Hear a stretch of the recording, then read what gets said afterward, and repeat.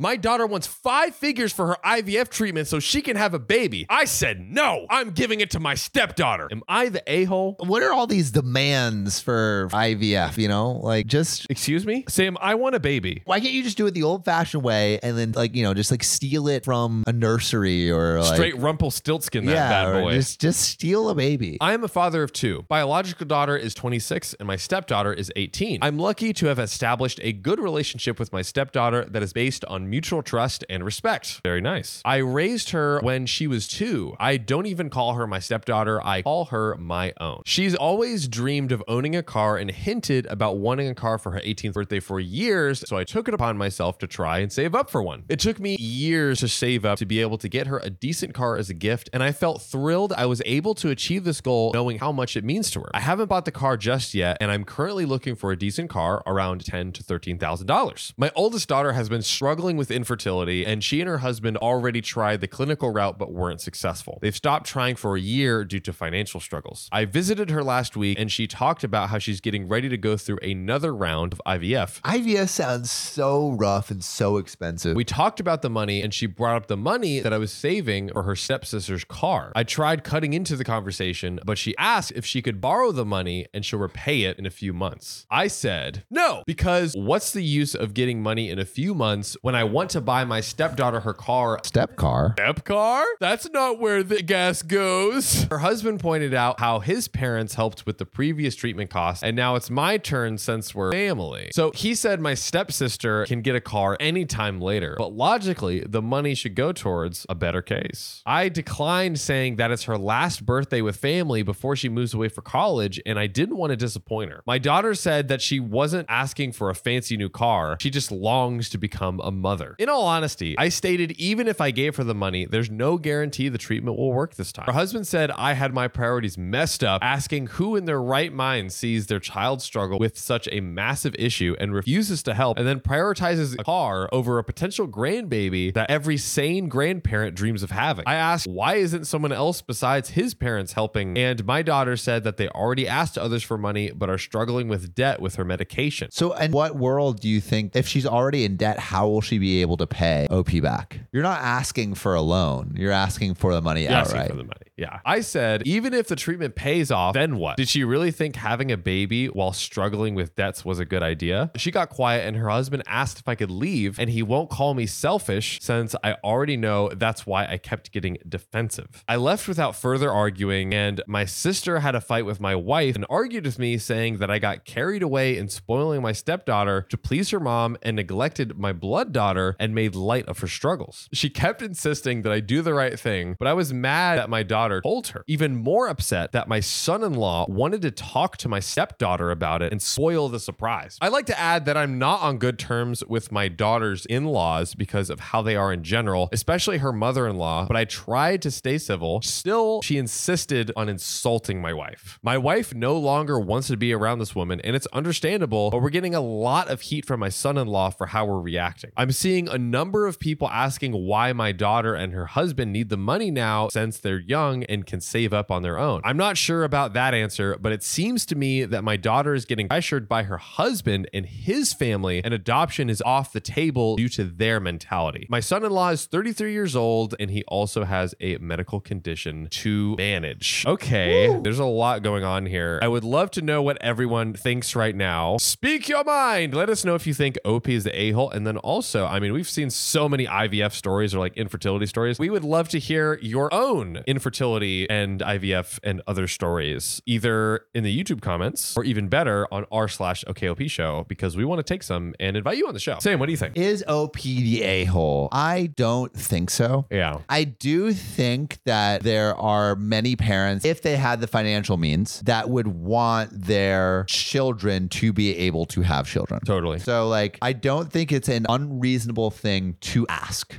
your parent. But if they say no, you know, they say no. What can you do? They say no, they say no. I don't think OP's the a-hole. Especially it's like OP's daughter is not asking for a loan. She's asking for the money outright. 100%. I think they're deluding themselves into thinking they're asking for a loan, but in reality, they're not. They're not asking for a loan. Yeah, I don't know, like, what is the best course of action here? If I was OP, it might be an a-hole move to actually say, hey, daughter, I'm going to give you a car, but if you want the car over helping your sister. Right? It puts her in a precarious situation too, Yeah. because you're like, I don't want to seem like a jerk, like for picking a car over niece, essentially. Yeah. So yeah, do you want a car or do you want a niece? That's really tough. I'm going to say OP should put it in the daughter's hands. I would probably still go through with a surprise, and then maybe later down the line be like, I would tell my daughter and son-in-law, like, listen, I saved up this money. This is the plan I had for it. And like, if I had all the money in the world, I would in a second give it to you for the IVF. But like at the end of the day, this is what I was able to do over years of saving. And like, this is something I want to do. I would be curious to hear if the daughter ever got some kind of like financial help for a car or a house or anything like that. Or some sort of like equivalent gesture, even if it wasn't the same amount of money. Maybe back in the day, he was like financially worse off. And it's like, okay, I could only save up this, but here's like $3,000 for your high school graduation. I would love to know if there was anything like that, because if there wasn't, then it's kind of like favoritism. It feels like a little bit of favoritism. Yeah. I think the son-in-law and daughter are the a-hole for pushing him so hard. Yeah. Especially if it doesn't seem like he has like, a ton 100% of money to spend. But let us know what you think. Put it in the comments below and we'll see you soon.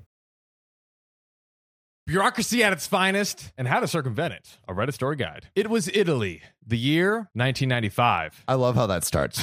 The year was 1995. It's a perfect start. Italy, in a little Italian bistro just below the farmer's market. It was a sepia tone, and a man in a dark fedora was sipping a espresso. Yeah, well, smoking his cigarettes. And he was thinking to himself, Mamma mia! Mamma mia. Internet was dial-up only and really expensive. One municipality decided to give away free dial-up internet to any citizen who asked for it. The procedure to get an account was to call the appropriate municipal office by phone or to get an appointment, or go to the office, show your ID, and have a username/password. I was walking past the office and thought, hey, why not? Hey, why not? Why not? Come on. I went in and there was a small desk in the big empty room with a sign that said hyperbole.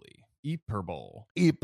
I think could be that or hyperbole. It's one of those. The name of a free internet initiative. So that's the name of the initiative. I asked the clerk who was free and if I could sign up for free internet. She asked me if I had an appointment. I told her that I did not. I was just walking by and decided to go in. And since there was no one waiting, I asked if I could do it without an appointment. She told me that I had to take an appointment. So I asked her, okay, can you give me an appointment? She told me, you must call the phone number to get one. That is the only way. So I walked 3 meters, 10 feet back. I picked up my cell phone and I called the number, to which she answered the phone herself. Oh my God. And gave me an appointment for 10 minutes from now. I don't know if she actually noticed that it was me calling her from the same exact room. Dude, you gotta love it. Like the bureaucracy is so heavy that it's like, just speak to me on another device and it will be fine. But it's also like not even like, I would understand. It's like, oh, we have to be in the system or whatever. But this is like in 1995. There is no system. There is no system. There's no system. This is ridiculous. And it's like, okay, I'll meet you in 10 minutes. It's like, oh, it's okay. Like, I'll just take you now.